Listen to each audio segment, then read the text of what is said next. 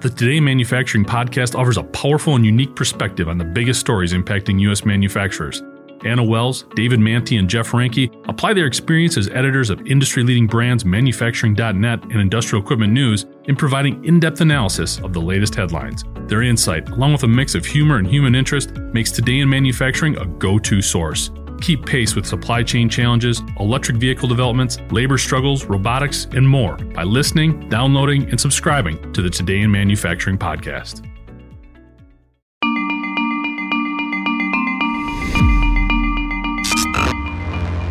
Hi, I'm Jeff Ranke, Editorial Director of Manufacturing.net and Manufacturing Business Technology. Welcome to Security Breach. While rogue individuals with an agenda and advanced cybersecurity skills are still prevalent, most headline-grabbing hacks are now originating from well-organized, highly talented groups or organizations. Not only does this dynamic provide access to a greater pool of talent, but it makes stopping a multifaceted attack much more difficult. One of the most notorious of these cyber terrorist groups is BlackByte. The ransomware as a service group recently made headlines by hacking the National Football League's San Francisco 49ers right before the league's biggest weekend, the most recent Super Bowl. The group was able to exploit a vulnerability in the team's Microsoft Exchange server and implement a tool called Cobalt Strike. Users were then sent hourly ransom notes via a print bomb to all printers connected to the infected machines. While the 49ers have downplayed the impact of the hack, it did result in the release of financial documents that BlackByte posted to a site on the dark web. No ransom demands were made public, but the amount of data actually stolen remains unknown.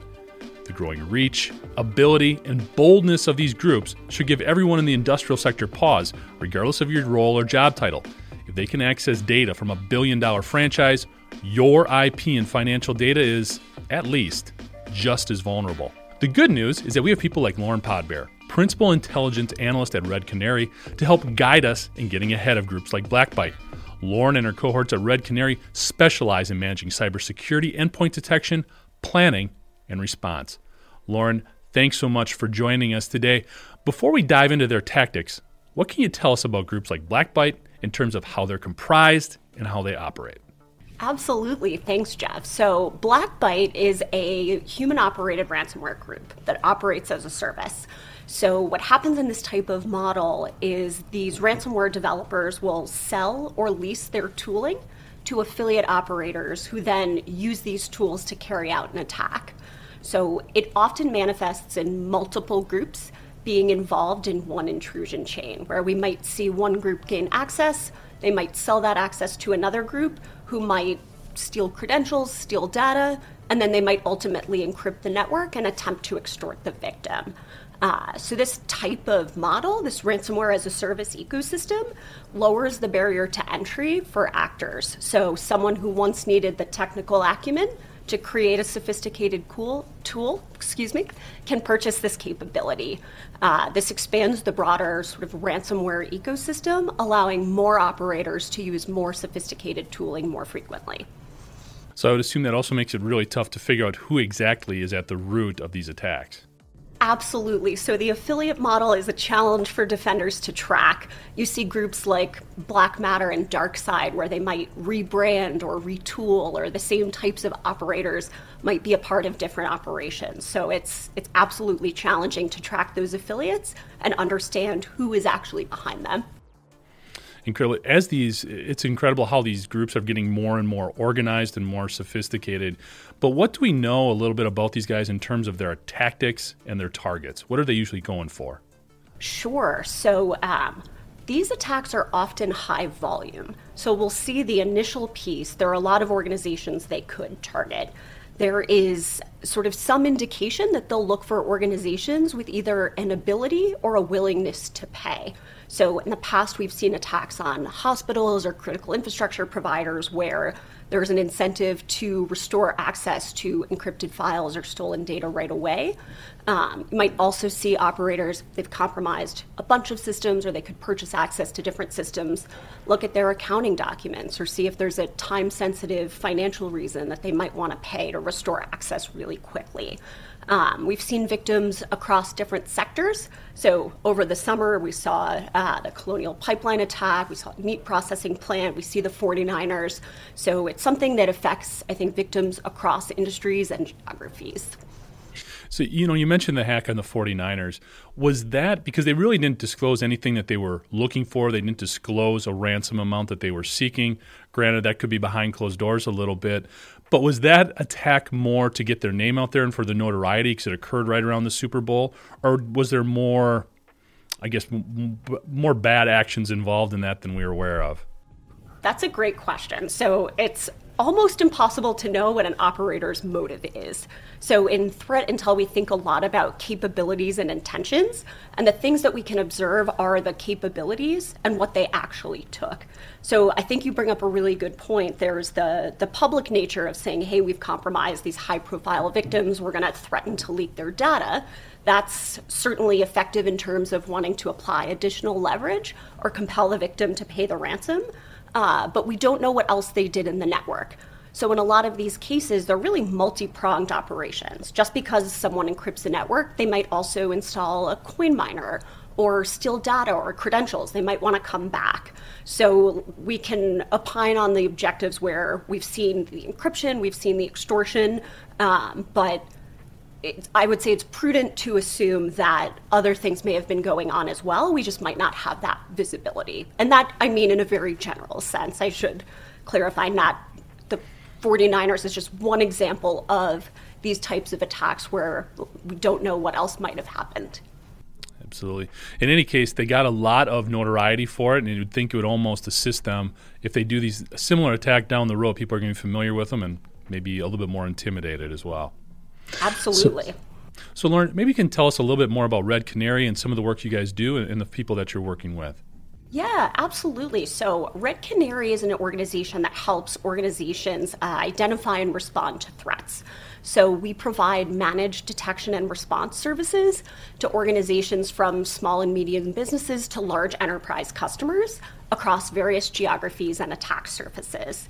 So the Intel team, where I work in particular, is focused on tracking behaviors related to threats so that we can build the right detection coverage and the right visibility and help give customers context on how to respond quickly, how to tailor their decisions in a way that incorporates information on activity they've actually seen in their environment. You mentioned being ready to respond to these types of attacks. That's a message that we hear discussed a lot. What do you see as some of maybe the shortcomings, potentially in the industrial sector, that is preventing people from either assembling these response plans or really putting them in action as swiftly as they should? I think some of the challenges are things that are straightforward, but they're not necessarily easy. So thinking about understanding what your attack surface really is, what hardware, what software, what sort of legacy devices or things you might have acquired during a merger and acquisition. So I think that can be really challenging for any organization. And I think that is really the biggest thing is knowing what you have and then knowing who to talk to and what those channels look like. So there are a lot of really good public resources on incident response and exercising those plans. I think to basically oversimplify, it's making sure you know what you're running and what could be at risk and who to talk to make sure that you can take the actions that you need in a time-sensitive way when this happens. Makes sense. One of the tools that BlackBite used specific to the 49ers attack was something called Cobalt Strike. Can you explain a little bit what that is, how maybe it can be identified or what it does once it's planted? Absolutely. So Cobalt Strike is something we see across intrusions, and it's a great question. It is a set of tools that are used both by red teams and by adversaries. And it's generally something we refer to as post-exploitation. So an adversary will have access to a network, and then they'll start using Cobalt Strike or one of its models. Sort of at a very high level, it helps operators move throughout a compromised network. They might have access to one machine. They might want to get access to more machines with more privileges. It's going to help them move laterally throughout that environment. And we might also see it being used to drop additional payloads. So in the instance, when we think about BlackBite, using Cobalt Strike allowed operators to deploy and execute the BlackBite ransomware, which was then later used to encrypt the system. So when we think about Cobalt Strike and those capabilities, it's I think, a force multiplier for adversaries and something that allows them to achieve a number of objectives quickly and reliably. Absolutely. Ransomware is one of the bigger trends that industrial sector and manufacturers are dealing with. As we look forward, say the next 12, 18 months, and we look at cybersecurity specifically, what do you see as some of the bigger challenges, trends, obstacles that are out there and that we need to be prepared for?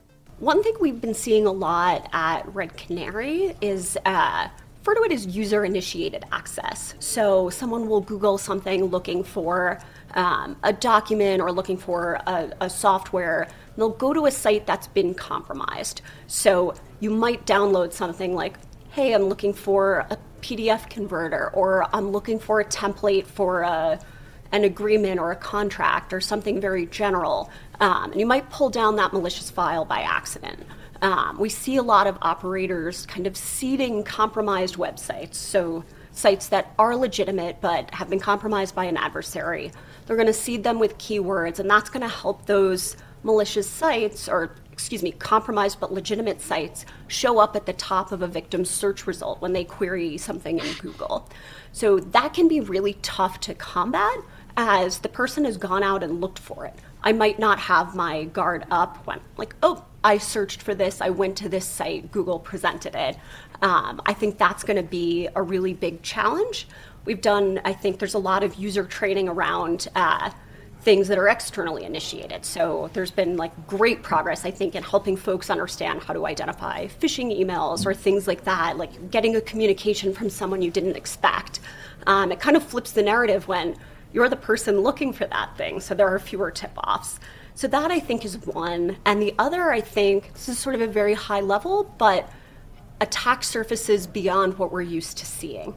So as more organizations migrate to cloud infrastructure, as we see different permissions and identity data, so how operators adjust to kind of contend with an expanding security stack requires us on the blue team side to really build up an understanding of what threats might look like as that attack surface perimeter widens and gets broader. So that's something we're looking at a lot as well, developing a better understanding of threats in Linux or Mac or in these cloud environments. Absolutely. So there's plenty to stay vigilant of and aware of as we look forward. Looking more immediately, one of the things that's definitely in the headlines right now is obviously the situation with Russia and the Ukraine. Part of the initial surge of offensive maneuvers by Russia was some denial of service attacks targeted at Ukrainian financial institutions and businesses. Do you have any insight there in terms of what you guys have seen going on there and potential impacts? Sure. So, as you mentioned, this is, I think, not a strategic surprise, but somewhat of a tactical surprise as we see kind of different activity occurring at different times. What you mentioned is absolutely true. So far, most of what we've seen has been local to organizations in Ukraine, maybe a little bit in surrounding countries. Something we're watching for really closely at Red Canary, and I think the whole security community, is understanding whether this type of activity is likely to extend beyond just targets in the immediate region. There have been a few reports of some wiper malware that came out yesterday from ESET research that appears again to be very local to Ukraine, and there's not a lot of public reporting. So I think what we're mostly focused on is making sure that any reporting we put out is credible and corroborated. And the biggest thing we're looking for is just any indication that it's likely to spread beyond the immediate region, which, knock on wood, I don't believe we've seen as of this interview. Thanks, Lauren. For more information on the work Red Canary does, you can go to www.redcanary.com. Thanks for joining us today. To catch up on past episodes, you can go to manufacturing.net, IEN.com, or mbtmag.com. For Lauren Podber, I'm Jeff Ranke, and this is Security Breach.